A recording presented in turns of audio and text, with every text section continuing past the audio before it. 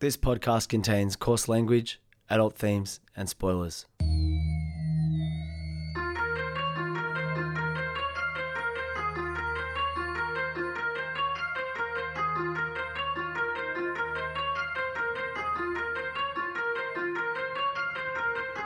My name's Peach, and for the past couple of years I've been helping my friend Shag overcome his childhood aversions to everyday foods in the podcast Fussy Eater. Now it's his turn to help me conquer my phobia of scary movies over one spooky night in the FBI studios, one Wikipedia synopsis at a time. This is Spooko. So a couple of weeks ago, I woke up to a message from our mate Lee Tran Lam, who is the host of the very excellent The Unbearable Lightness of Being Hungry food podcast. She's also a noted night owl who told me that overnight, the team behind the super popular Reply All podcast had debuted a new series called Scaredy Cats. As you can tell from the name, Scaredy Cats has a very similar premise to Spooko. Two hosts, one fan and one novice, going through a synopsis each week to help conquer his fear.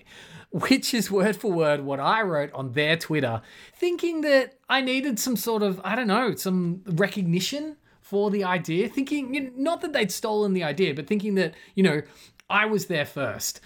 After I wrote that, I noticed something really cool. There are a whole bunch of other creators commenting on the announcement as well, all from podcasts with very similar premises to Spooko. The more I digged, the more it felt like the First Wives Club, and I realized Spooko wasn't alone. We're actually part of this new or semi-new subgenre of podcasts that could only really exist in podcasts, grappling with the adult fear of scary movies. So I reached out to one of them. Too Scary Didn't Watch, or TS:/DW, excellent use of a semicolon in a title, is a weekly podcast from Los Angeles in which horror fans Henley Cox and Sammy Smart discuss horror films with their very non-horror fan friend, Emily Gonzalez. And to be honest, it's fucking awesome. If you're a Spooko fan, you really should be listening to it. They do things slightly differently and in many ways pretty much better than we do. They're awesome. Here's a clip from their recent Cabin in the Woods episode. A lot of my trivia is focused on a particular character in the film named Marty, who is the stoner guy of the crew. And there's a scene where they all go in the lake, and apparently he's the only one who didn't go in the lake because he is absolutely shredded, and they thought his body went against his character. And the director said he looked ripped like muscular Jesus. So they had to put him in baggy clothes throughout the whole movie because they felt like him being in such good shape didn't fit with him being like a huge stoner. I did not know what you meant when you said absolutely shredded. I was like, his body was shredded to pieces by Yeah, they something? couldn't show that. They couldn't let him swim because his body was shredded.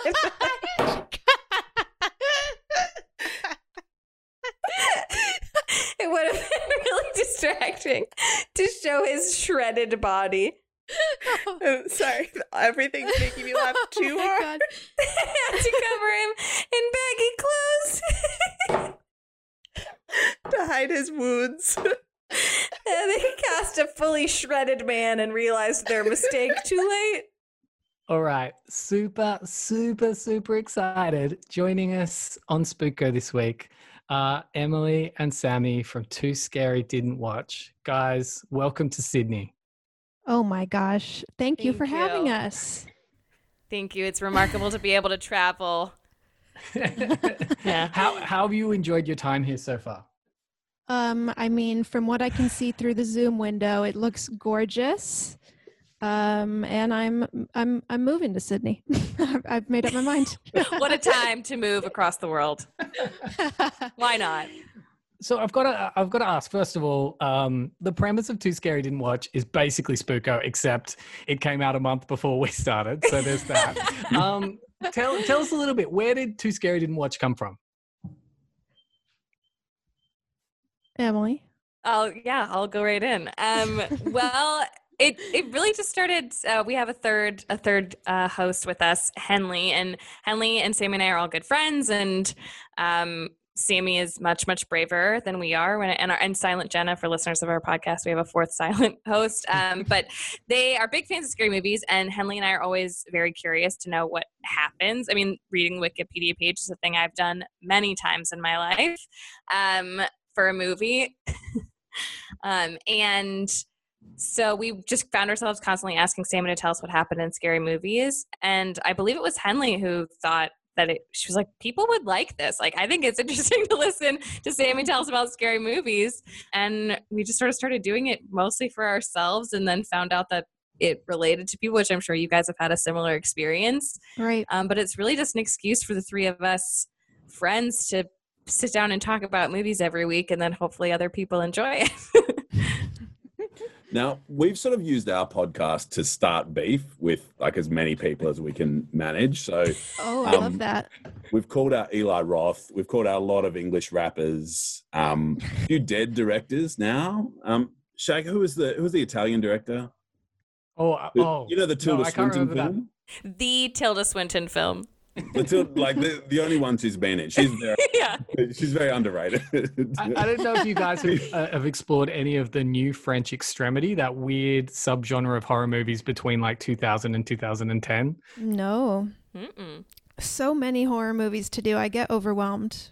But there are so many. Guys, so like I'm always out trying to start beef, and Shag's like, hey, there's this podcast who's doing exactly the same stuff that we're doing. And I don't know if you guys are down for a bit of like trans-Pacific beef, like if it's a way like that Kanye and 50 Cent. Remember in 2007? You guys are probably too young for this, but basically, yeah, I wasn't alive in 2007. Graduation and Shag was it? This is Graduation and some 50 Cent record was released on the same weekend. Can I just jump in here? I'm so sorry about Peach. He's so hilariously, needlessly aggressive in some weird ways, but I love it. One of the he does really like starting beef. I'm into that. What I think's cool is when we started Spooko, I kind of wanted to be a My Favorite Murder, but not using real life stories, because that's like maybe that's a bit ethically. I don't know. Maybe it's not. Maybe it is. It's true. I've never thought about how do they get all the stories, and are people upset about that being discussed? I don't know. Bringing that up again? Yeah. Anyway, good point. We didn't even consider it, but see, you're like one step ahead of us on that front. But the thing is, you guys basically are that idea, which I think is super cool. Can I ask?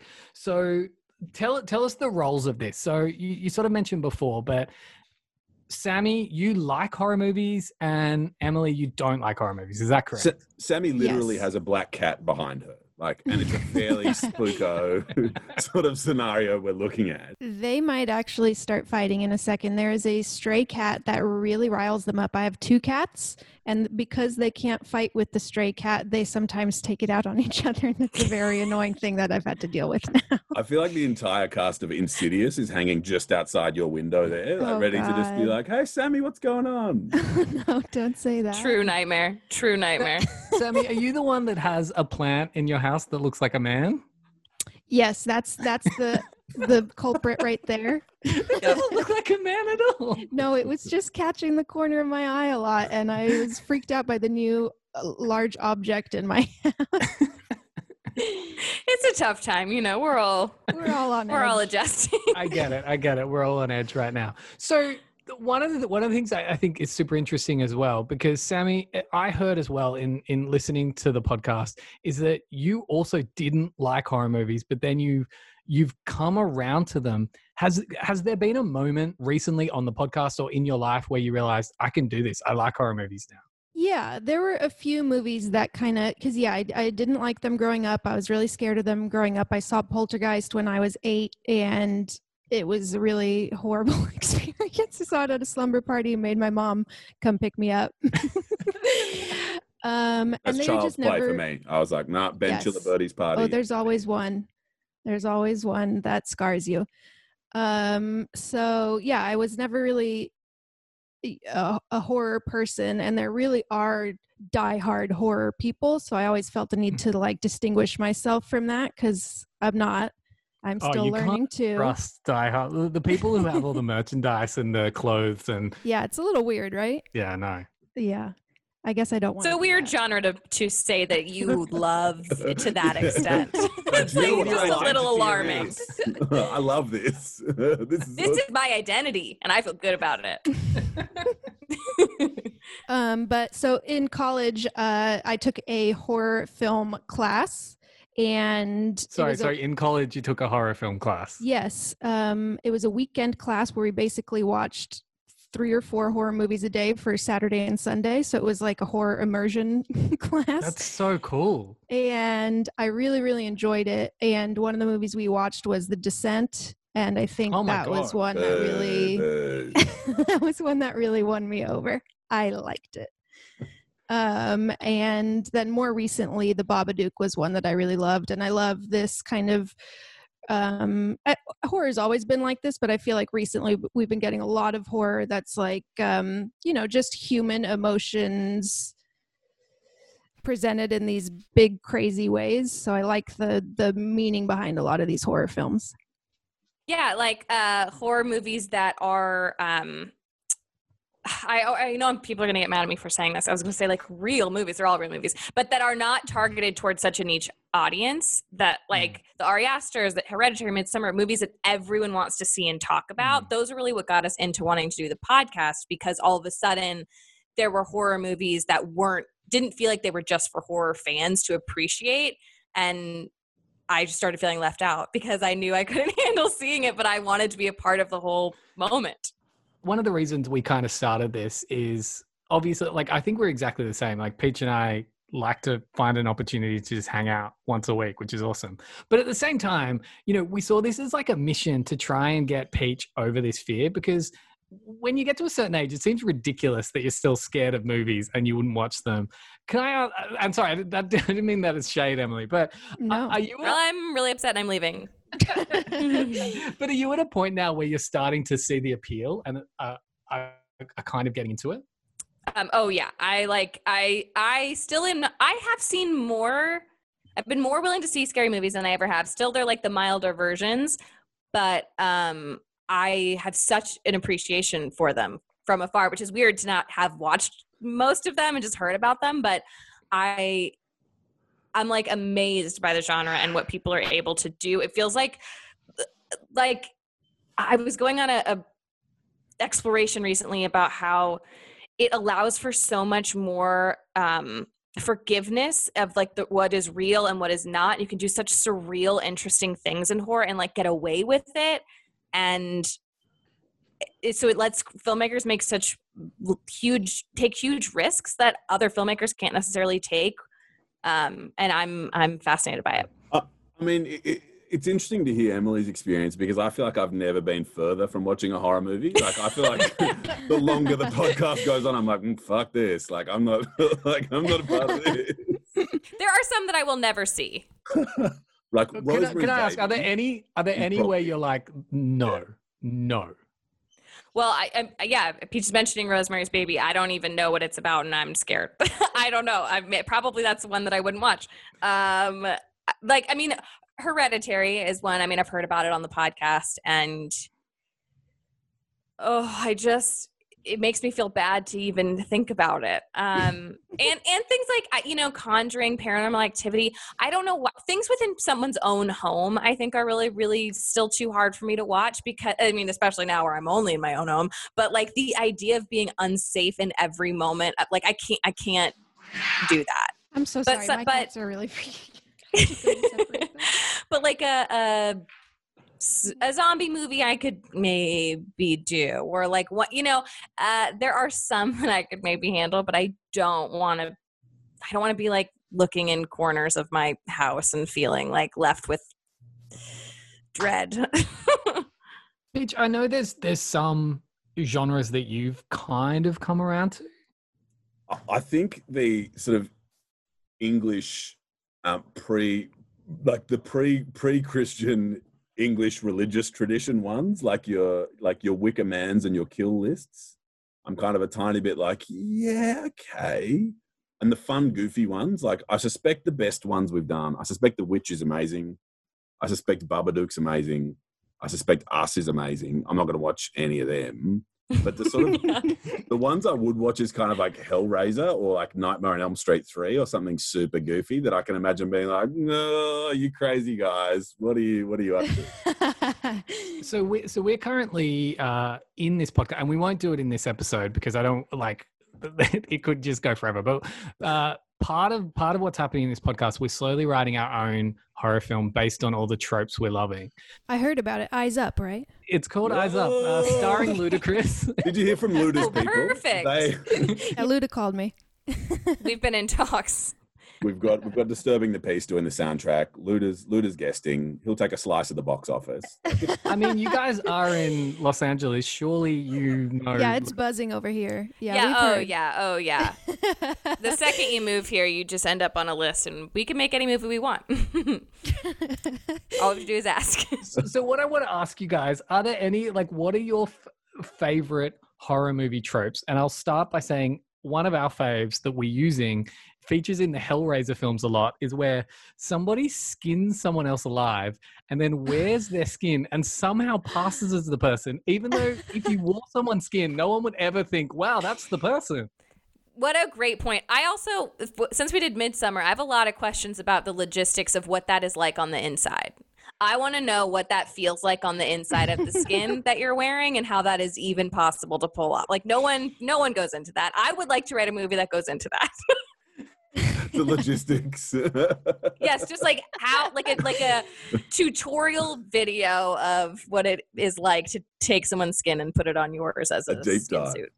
Now, the other reason I'm slightly shook, if we're taking a beef perspective, is that we've got like a sub goal to get booze as like a genuine commercial heart of what we're doing. Like we want three free beers, at least one more free beer. Well, I think there's an altruistic nature to it. So, well, I'm putting an altruistic spin on it. So basically, we are put out by a local community radio station called FBI, and like any sort of arts organization right now, sort of suffering. So we're kind of seeing this. We're like, well, what if we get some like alcohol sponsorship? Because for some reason, every episode we talk about this one particular beer, Reshes, and it's like, cool. Well, we've already done the promo. You can just like sling FBI some money, and also sling Peach some free long necks. I don't know if that term long neck makes sense to you, but it's about 28 or 30 ounces. So if you guys take a 40 ounce, which is about X liters, it's sort of marginally smaller than that. That seems like a great size, a perfect size. Some might say. I love that size. Reshes make my favorite kind. So I mean, this is essentially a commercial. Yeah. Now, guys, the other commercial reality is that it's only my work account that has unlimited Zoom, and so we've only got 40 minutes for this session, and we're 22 minutes in. All right. Don't they usually at the moment though do that? And I'll edit this out. But don't they usually do that thing at the moment where it goes, "You've got 40. Like we're giving you a gift." I feel like they have been being kind lately. Okay, well let's ride it out. Hey, let's roll the dice. So, Sammy, what cocktail would you serve with today's film? The name of which I'm not sure if we even know. Like, what's your go-to horror movie cocktail? Well, I've been switching it up every movie, and I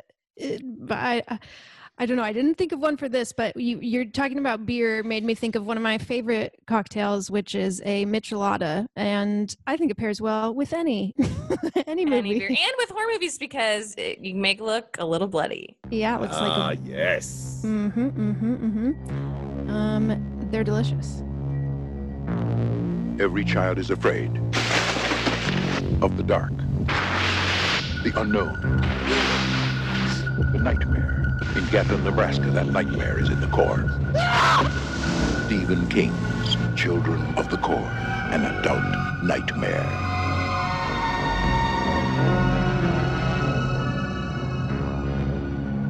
$1984, big year for me being 2 years old.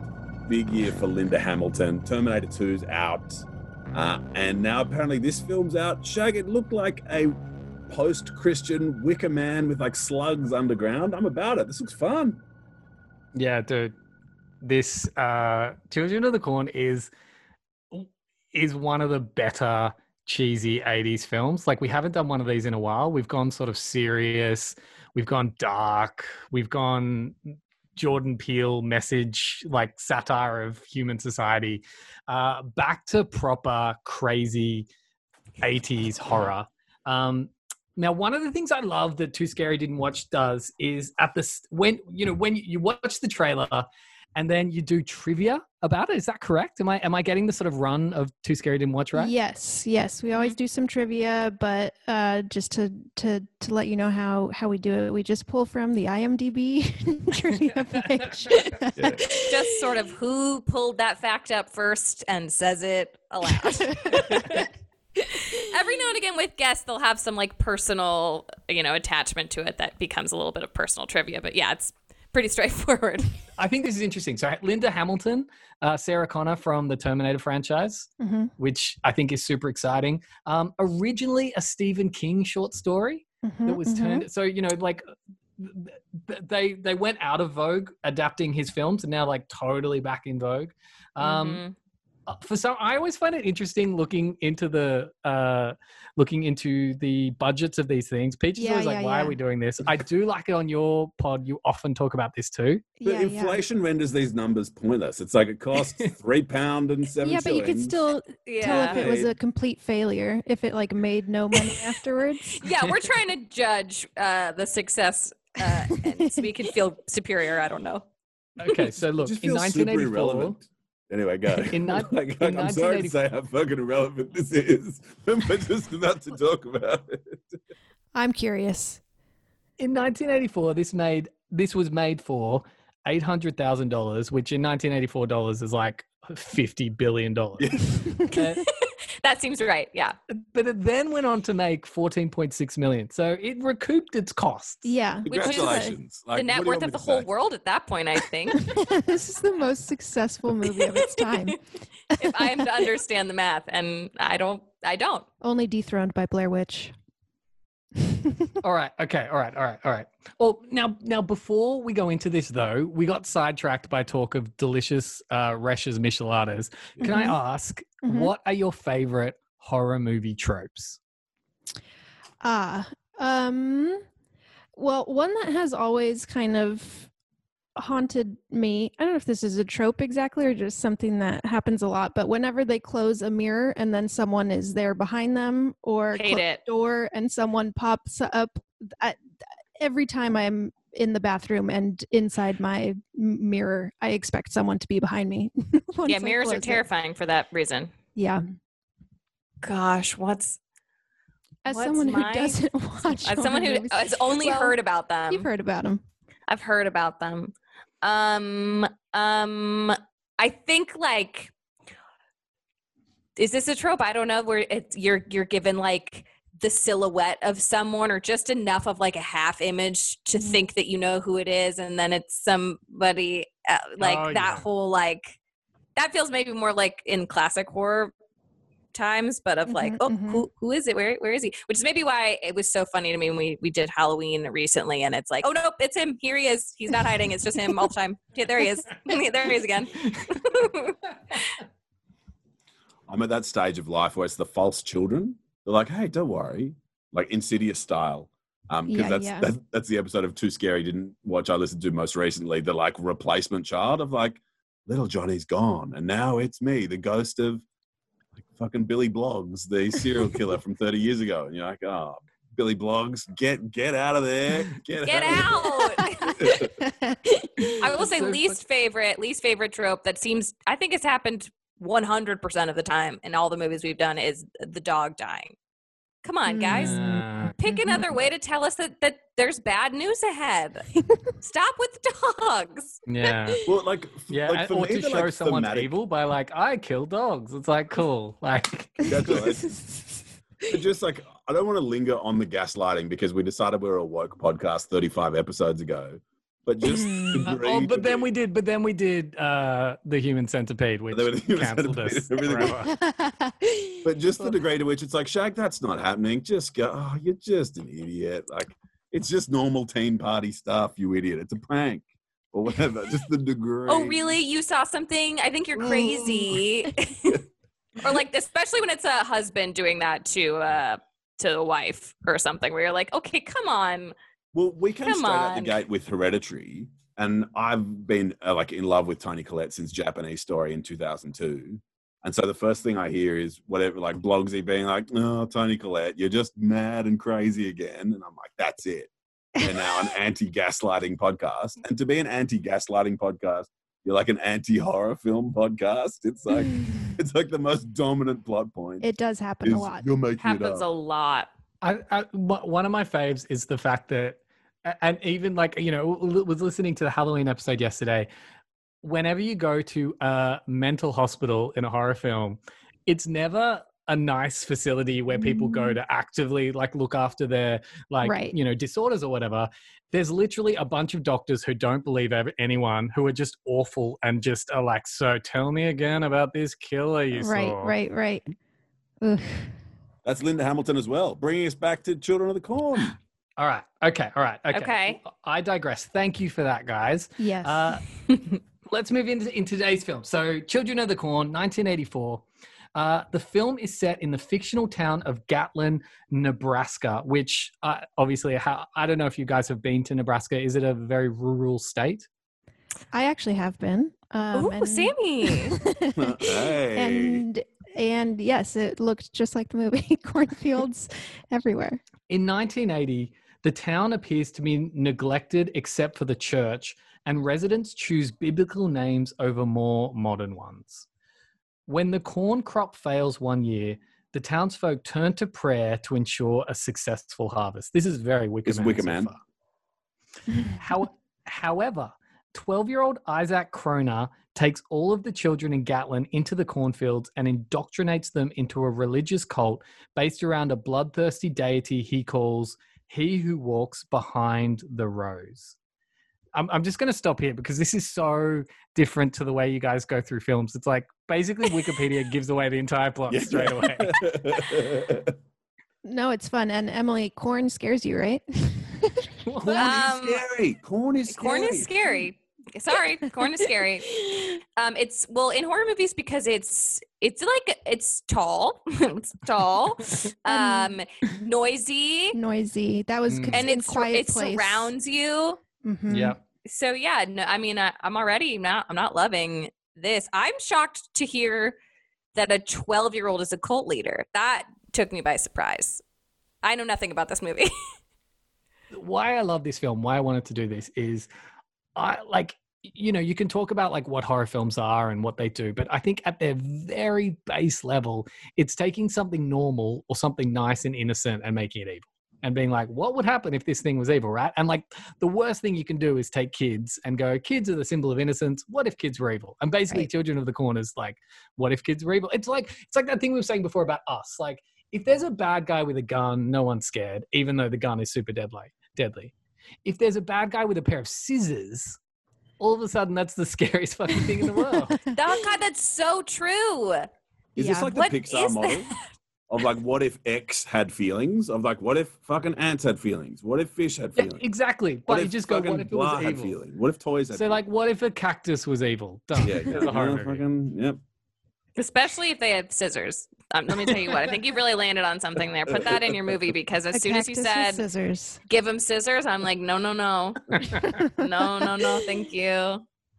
All right. Okay. So we got this 12-year-old Isaac Kroner who's taken all of the children in Gatlin into the cornfields, created this cult around a bloodthirsty deity called He Who Walks Behind the Rose. Isaac and Rose, his subordinate... R-O-W-S? R-O-S-E. R-O-W-S. The Rose of Corn. Like, Oh, yeah, Rose you're of right. corn. Like, it's not rose, but yeah, the Rose Sick. of Corn.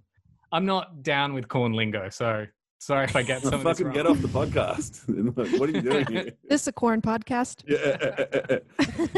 But also not like a KO, a backwards KO, or no, KO Both. backwards We can RM. appreciate both. Any kind of corn, all the corn. Yes. Jonathan, what's his name? Seidler. What's his name? That's not his name. I actually Sorry. don't know his name. I was really trying don't to- know. I was trying to No, act it's cool. Jonathan Davis. Corn's a band, like a very corny band, ironically, from the late No, but 90s. he always scattered, so he'd be like like in Oh my the- gosh, metal scatting. That's fun. That is fun. This is a very How cool did we podcast. decide that was like a tough thing to do? Like, I remember at the time everyone being like, there will never be heavier music than Jonathan Davis scatting. This is it. We've peaked. All right. Okay. So look, so Isaac has a subordinate who's 18 years old and his name's Malachi. Now they lead the children in a revolution, murdering all the adults ages 19 and up in town as human sacrifices, poisoning and butchering them. Only Now, Joe. Can I just Sorry, go, Pete. interrupt? Another theme of horror movies is butcher shaming. Like butchery is a sacred craft that is super respectful to the dead beast. That's such a good point. Across religions, butchery is important. Yeah, and like, and even day to day. Like, I don't want to get in too much into farmers versus butchers for meat preparation, but like, I think we should. you go to farmers markets, right, where the meat has come from the farmer who has carved up the carcass on site, and your steaks are not ideal and everything's suboptimal. And even though you're paying stacks of money, like, they're really weird cuts that aren't quite cutting across the sinew, and basically it's super difficult. These are 0.1% problems. These are renovations down the street problems. And then butchery is a precise art of trying to bring value from the beast, of trying to go in, carve up the oxtail, rip out the tongue. Butchery. That's such a good point. So if a bunch of kids like slaughter their parents with like machetes or whatever, as they do in this film, that's not butchery. Butchered them. That's not precise. No, that's just cutting. It's using the whole That's beast. just cutting. Willy-nilly cutting. That's just cutting. All right, Chopping. look, I respect that. And anytime I see the word butchering, I'll self-censor and change Yes. it to cutting. Sorry B to any word. butchers out there. Yeah. Out of respect to the butchers. Only Job and his sister Sarah, who are not involved, as Sarah was sick and Job was not allowed to attend the meetings in the corner with the other children. It is revealed I can't believe this happens all at the start of the film. Mhm. It is revealed in the opening credits that Sarah has visions which are portrayed through the credits via drawings. Now, this is another one of my favorite horror tropes where it's like, how do we tell this story in a way that's really cheap? We'll just have a character that has visions of all the things that we need to tell the audience. Well, that's Stephen King for you. I was going to say, Stephen King especially loves to have a kid who, like, I guess they have powers. Whatever. The vision ex machina. It's good. It's like, well, let's just vision our way exactly. Okay. All right. Well, look, 3 years later in fact, I need to go back. Shout out to Ringu. I don't know if you guys have done The Ring or Ringu. Yep. The Ring, not Ringu. Yeah, you guys did the Naomi Watts one. They explained the horses, Shag, where you didn't explain the horses. But there's an amazing moment towards the end of The Ring / Ringu, depending on which one, where the whole time you've been like, what is this? What is this girl? Why is she doing this? And literally, when they get close to the body, she has a vision that everybody shares, and then we see the whole vision as a flashback. And it's just the cheapest way to tell the story. Right. Sorry, that's my beef with Ringu, which is, apart from that, Fair. a phenomenal film. That's my house, by the way, in the background. Great house. Great house. Demolitions. Sorry, that sound was my house. Sorry, sick. All right, we're back. All right. So 3 years later, on October 31, 1983, October 31 being Halloween, right? Yes. Yes. 1983, Vicky Baxter and her boyfriend Bert Stanton travel through rural Nebraska on their way to Seattle, where Bert will start working as a physician. I also love the horror movie trope of I'm on my way to start a new life, and this is Yeah. this is part of the journey there. Yeah, that's a good one. Everything's ahead of me. What could go wrong? Hope. That's exactly it. Oh, nope. Oh, bloody hell, Emily. I ruined it. We're a very professional podcast. To be fair, I actually think we're doing pretty well for 4 people, and 2 groups of which have never spoken to each other in their life. So I think we're doing pretty well. I think so too. So Bert Stanton is traveling through rural Nebraska with Vicky Baxter, his girlfriend. He's on his way to being a physician. Somewhere else, a young boy named Joseph tries to flee Gatlin, but is attacked in the corn. He stumbles out into the road, and Bert accidentally runs him over with his car. And he goes flying. Oh, no. He really does. I love the sort of physical comedy in the 80s horror movies as well, where bodies really are just like sacks that people put clothes on. It's like a dummy they're just flinging it. Well, like the unintentional comedy of that, like the French new wave, brute wave, fucked up wave cinema has this moment in Shag. What's the one where it's the revelation at the end of we're trying to high tension. high tension, right? So there's this moment Oh where my God, never do high tension. It is so fucked up. it's like ding dong, answers the door, and then gets shot with a shotgun in a way that blasts them across the room. And it's a physical comedy moment that you're like, oh, wow. Someone just got shot across the room. It's like, I mean, it has the elements of physical comedy, while not necessarily being hilarious. Sure. All right. So anyway, I think this is one of those classic moments where Bert's like, fuck, I've hit this kid, but it turns out his throat was cut beforehand. So Bert and Vicky place Joseph and his suitcase in their trunk and search for a phone to call help. I mean, it's that classic, if only they had mobile phones, Children of the Corn wouldn't exist. Sort of vibe. They find elderly mechanic Deal, the last adult in Gatlin, but he refuses them service. He is in an agreement to supply the children with fuel in exchange for his life. But the merciless Malachi breaks the pact and murders him against Isaac's wishes when Dale tries to steer the couple away from Gatland. children don't have capacity to enter into contracts. Just a nice bit of law facts in there for you. Really took me out of it too. Yeah. Like, forget this. They're minors. What can they do? Yeah. Enforceable? It's not enforceable. But there's just an element of like, fuck getting pushed around by kids. Like, it's part of my thing of like, fuck these idiots. But I am sorry. Again, this is that classic Wikipedia thing where any nuance, any tension is gone, where within a couple of sentences, we've seen what's happening. So Vicky and Bert explore the abandoned town and find Sarah alone in a house. While Vicky stays with her, Bert searches the town. Malachi and his followers appear. There's so much is happening. Just I hope you're following along, and I hope you're under the other thing about Wikipedia, it just throws names at you just constantly. So hopefully, Malachi's pretty memorable, at least. Yeah, that one's sticking with me. All right, okay. So well, look, Bert's searching the town. Vicky's staying with Sarah, who was the girl from the start. Now Malachi and his followers appear, capture Vicky, and take her to the cornfield, where they place her on a cross to be sacrificed. Sorry, on a cross to be sacrificed, not to be crucified.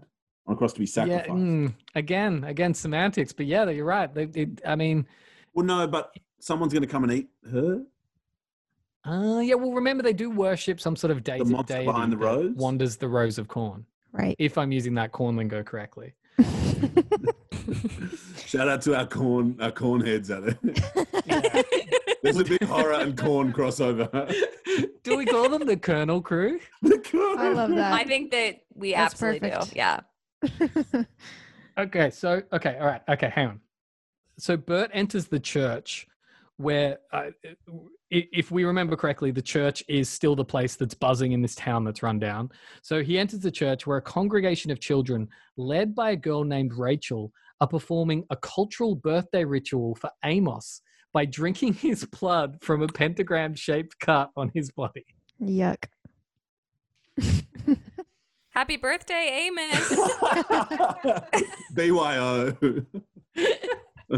Well, the reason why they're doing that, as it's described, is Amos has turned 19, so is considered old enough for his passing, joining their god in the cornfield. Bert scolds the children for participating in a blood ritual. Wags his finger, yeah. He really felt like that was his place. Look, guys, I'm the only adult here, and I'm going to say, Yeah. well, You stop that. Now, Rachel, who's enraged because she's been hosting this blood ritual, stabs Bert. Then Malachi... Fucking ruining my party. You're ruining my blood ritual. So Job rescues Bert. I'm so sorry about all the names, but Job rescues Bert, and they hide in a fallout shelter with Sarah, where they learn Vicky was captured and agree to help him rescue her. Okay, a turning point. Hope. All right. Okay. Hope. So the zealous Isaac scolds Malachi for his treachery in killing Dale, the adult, their only source of fuel. Malachi... What do they need fuel tired of- for? Well, actually, that's a really good point. It's a really good question. Also, in all this time, not a single one of them just learned how to operate that gas station. Exactly. It's like, oh shit, how do you squeeze the? Yeah, hey Dale, teach me. Teach me, Dale. But they've also got 18-year-olds in their like cool Colonel clique or KKK, as I believe they're probably the called. Colonel clique. It's the Uh-oh. Peach, this is super embarrassing, but I learned to drive very late in life. I was probably about 19 or 20, and no one had ever taught. And I got my driver's license, but no one had ever taught me how to get petrol. So the first time the car was running out, I took it into a petrol station, drove it in, and was like, help me. What do I do? And I literally, this was in the suburb I grew up in. So luckily, like I literally waited there for like 10 minutes being like, I don't know what the fuck to do. I don't know how to open this. I don't know how petrol gets into my car. And a friend of mine drove in and he had to show me how. And to this day, that's the only reason I know how to get petrol in my car. So I get where the kids are coming from. Okay, so it all checks out. Point. Yep. Your butler get the petrol from the previous year. No, but it's like, when you're not a driver, the idea of putting petrol into the car is just this weird foreign concept that only happens to other people, right? Am I wrong? No, I similarly, after I got my license, moved to San Francisco, where public transportation is really great. So I never drove until I moved to LA when I was 22. And same thing, I was like, how do you put gas in it? Now I'm wondering when I was taught. I'm like, you guys are younger siblings, Sammy and Tom and Shag. I'm an only child, so you'd think that I'd get my shit together. But maybe it's an important part in your life. Like, you have your 13th birthday, you have your 18th birthday, you have your 21st birthday, and you have learning how to put petrol in the car. Learning how to put the petrol. the final thing. Maybe this is the appeal of the god they all worship. Like the monster behind the rose is like, guys, don't worry, I will teach you one day how to get that. Do enough blood sacrifices, and we'll get there. You'll never have to put gas in your car. All right. Okay. So look, Malachi, who's tired of Isaac's preaching, takes over, ordering Isaac to be sacrificed instead of Vicky. Okay, this is a big power play that I imagine in the film we built up to some sort of tension between the two. probably. Yeah. Now, Isaac warns Malachi that sacrificing him will break their pact with he who walks behind the rose, and the children will be severely punished. Just back to contract enforceability. A contract to do an unlawful or illegal act, that's not enforceable either. So if you've got a pact with the monster behind the rose, it's like, Show me the paper trail. See you in court. If we had like a death pact or something where it's like, well, if you kill my somebody or other, I've got to kill your boss. Not enforceable. But if somebody else, so it's not enforceable at all. No. Even if you sign it and go, this is our contract. Exactly. Because you can't have me specifically perform an unlawful act. So you come before the court. This is really interesting horror movie stuff. So if you come before the court and seek specific performance of that contract because I failed, then the court will go, nah, we're not gonna do that. They go, no. Yeah, I mean, it's like, why use a legal document to enforce an illegal act? That doesn't make sense. Precisely. There we go. Am I a lawyer now? She gets it. Yeah, welcome, Emily. It's a lonely. Oh, thank you so much. The lonely life. So look, okay, so we're back in. There's a bit of a rift between like Isaac and Malachi. Vicky's still tied to a cross, I think. So that night, Bert sneaks into the cornfield to rescue Vicky. During Isaac's sacrifice, okay, so Isaac is being sacrificed, all right. Okay, we'll cut right to it. That's happening. And look, it's an ongoing. I understand that if you tirelessly work on Wikipedia, you are unpaid. You are doing a service to humanity. But at the same time, like a little bit of care in the synopses of horror films wouldn't go astray. Yeah, take pride in your work. We'd appreciate it. Exactly. Some of us are trying to run podcasts off these things. It's tough. Anyway, so during Isaac's sacrifice, a supernatural light appears and devours the screaming Isaac, which is okay. It's crazy. And I feel like I just watched it and I was really wondering if he was just, like a regular cult leader who's just making it all up to, get everyone to follow him. And I was like, oh no, there's a demon. There really is. I'm almost a little bit disappointed that there is. Yeah, I was shocked. It's less scary. Like it hugely is. When there's a monster, you're like, oh, a monster. Yeah. Well, they're just doing it all in this movie. It's all in there. All right, so this supernatural light appears and devours the screaming Isaac. Bert emerges and fights Malachi. After pushing him to the ground, Bert convinces the children to abandon. How long does that fight last for? No, remember Malachi's 18, so he's the older one. Which also, to be fair, like I remember thinking 18-year-olds were like the oldest people. And how could you seen an 18-year-old? They're like 4 years old. It's like I know I'm here to start beef, but I'm like 18-year-olds. What's up? Add him to the list. All right, so Bert emerges and fights Malachi. After pushing him to the ground, Bert convinces the children to abandon the cult and run for safety, which, I mean, considering they've been indoctrinated for a while, that's pretty good work from him. Impressive. A compelling argument he makes. He's like, guys, really? But Don't worry about Isaac all that indoctrination. Don't worry about it. It's fine. Let's get out of here. Fine. Forget all that. Oh, okay. But Isaac suddenly reappears, revived by He Who Walks Behind the Rose. It's kind of annoying that He Who Walks Behind the Rose is his name, is his or her name. Mm-hmm. Yeah. He tells Malachi that the deity is angered over him being sacrificed, informing Malachi that He Who Walks Behind the Rose wants his sacrifice too for his betrayal. And Isaac seizes and kills the terrified Malachi by breaking his neck. Can you believe this film isn't even done yet? There's so much more to go. I'm so How much more is there to go? Like this is Stephen King length. It is crazy. And this is one of his short stories, if I remember correctly. Absolutely. This is based on, I mean, look, I'm a big fan of Stephen King, but also I was a big fan of Stephen King at 16, which I think says a lot about the writing. A storm appears over the cornfield and Bert and Vicky shelter the children in a barn. Bert reads a passage in the Bible Job gives to him. Job also reveals that the police officer tried to set up the gasser hole to stop He Who Walks Behind the Rose. Sorry, I'm just going to look. I've got a link to a gasser hole here. It's a common ethanol fuel mixture. I don't know where this came up. Okay. Cool. So Job also So Job also done. Like does it meander this much in the execution? What did you think, Sammy? It's like an hour and a half, so it goes by fast. I'm a big fan of movies where, like, fuck, I sound like the oldest person alive, but back when movies were 90 minutes long was awesome. I mean, I feel like they haven't been that long since way before any of us were born. Yeah, they're long. And it used to be 90 minutes, but actually 85 minutes because the credits were rolling. But now because of Marvel films, you have to wait through the credits just in case there's some extra scene at the end. Oh, yeah. Then this is a diversion for sure, but I went and saw Little Women with my parents over the holidays and they wanted to wait through the credits in case there was a thing after. And I was like, no, that's not the rule for all movies. There will not be, I promise you. They're not doing post-credit scene on Little Women, I promise. What if they set up the Little Women universe to just expand it to which films it fits with?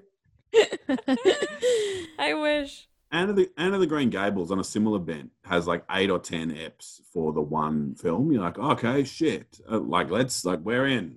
Let's we're building a world of Anne of the Green Gables. Yeah. All right. Anyway, so classic horror film, Anne of Green Gables. So anyway, so they've got this gasser hole here for some reason. Vicky rereads the passage and realizes that the cornfield must be destroyed by fire in order to stop the false god. Bert sprays the cornfield with gasohol and tosses a Molotov cocktail into the field, setting it alight and destroying the demon along with Isaac. So I can't remember this film. Sammy, do you see the demon at some point? Do you actually see this thing, or is it always... There's a big explosion and kind of a light in the shape of a big monster comes out. The effects are really funny. They're very silly. But that's the only look you get at it is when it's one thing that is cool is that anytime it's coming, it just shows it burrowing underground. And so the dirt moves in that creepy way. And that actually does look pretty scary. But anytime it's above ground, it's basically just like a flashlight. Like it looks really silly. For Sammy and Shag as the horror competent people in the room, no shade, Emily, like, is seeing the monster as important as I feel it is? Like, I can imagine being like, oh, wow, that's a bit scary. What is it? What is it? What is it? We've talked a lot about that, where I feel like I think it usually takes away from it. I think it's always scarier to not see it. But that said, you always do want to see it. So it's an interest. Like, I'm always like, fuck, I want to see it. But then when I see it, I'm like, oh, it's lame. I always kind of think, like, I completely agree. It's that weird tightrope of you don't want to give away too much, so the whole mystery is revealed. But then I feel like lately, and I also kind of think, because we'll get to the end of this film, but if this film was made now, I do think it'd be a little bit more Hereditary in it only works when, like at the end of Hereditary, when Paymon's revealed, Paymon is so much worse than you could have possibly thought. Right. And that's when it kind of works, I think. Yeah. I mean, I love Hereditary start to finish. Did you not like it up until that point? Oh my God. I love every moment of it. But I kind of thought the whole way through, I'm like once you find out it is kind of a demon, it's like, oh my God, if we see a demon, blah, blah, blah, blah, blah. But then when you get to the, like when they basically tell you everything that's happening and Paymon's going to invade, but it's entirely satisfying because the actual ending is so dark and so bleak that I could not have expected it. Like I thought, maybe the family's fucked forever or like whatever. But the fact that the whole world is going to go down and Paymon's come back to life is like it opens a thought in my mind. I was talking about this last episode of Spooko, where a really good horror film takes your like perspective, like you're sitting like at a perfect 90-degree angle, everything's fine, and just alters the world just a bit so the world just doesn't feel quite right anymore. Hereditary did that for me. I agree. I love Hereditary. Haunts me. Let's finish this fucking movie. Oh, I'm so sorry, guys. Thank you. I realize it's like 1 a.m. or something where you guys are. So thank you so much. Too bad. For sticking around. All right. So Bert sprays the cornfield with gasohol. I can't believe that's a term, but it is. And tosses a Molotov cocktail into the field, setting it alight and destroying the demon along with Isaac. Vicky, Bert, Job, and Sarah return to the car to leave Gatlin, but find it disabled. Rachel attacks Bert because she's still annoyed about the blood sacrifice. Yeah, she played a whole party. And it got ruined.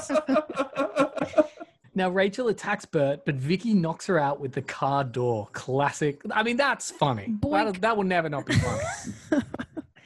He's worried about just leaving her there, but Vicky quips that they will send her a get well card from Seattle, and they depart with the kids. I'm glad that they included that in the Wikipedia because it's such a funny ending. We'll send her a get well card. It's the actual end of the movie. The credits start rolling, and I was like, what? And so now are they just going to parent these two children, or are they not that young anymore, maybe? That's a hugely good point, Peach. Yes. I don't know if you know much about adoption law, but can I just find two children and be like, these are going to be my children now? I guess they don't have parents, right? Their parents are dead, yeah. Their parents are dead. Also, need someone to do we never address again that Sarah has visions? It's just to get us through the opening sequence. Is that literally all it is for? It's sprinkled throughout, but it never, really comes to anything.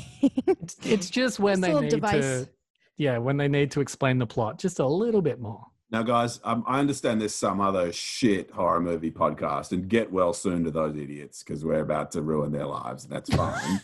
But guys, Too Scary Didn't Watch is awesome. What's the best way for people to stay in contact with you or stay up to date with what you guys are up to? Too Scary Didn't Watch, wherever you get podcasts, of course. You guys are Apple, Spotify, Stitcher, and all these sort of places. And on socials? Social, we are at TSDW Podcast, and we're on Instagram and Twitter and an app called Stardust, where you can see us react to movies. It's like a social movie app. It's kind of fun. I saw Stardust. What's going on? What is that? What's going on? It's like Letterboxd kind of mixed with a social app side of it. It just has such a nice name. It's a nice name. It is a nice name. Now, guys, for your next cocktail, I can recommend Resch's. Just you unscrew the top and you pour it out into a glass, and it's the most refreshing. A big glass, because if you've got a long neck. Oh, long neck. We'll need a 20 to 30 ounce glass. It would actually make our day if someday you did a cocktail with Resch's in there, because we would also use that as evidence to be like, Resch's, you need to sponsor our fucking podcast. Please do. We're spreading the love. I'm going to search for it. Yeah, I know. I was just going to say, can we get it here? Let's try to find it. It's We'll find weirdly spelled. It's RESH apostrophe S. There's a C in there. Oh yeah, there's a C. I think I said the C. I don't know. I think. Guys, this was awesome. Thank you so This was much very for joining fun. us. This was so fun. Thank you for having guys. us. This was recorded at FBI Studios. Please like, subscribe, and follow wherever you can and as much as you can. And Reshes, what's up?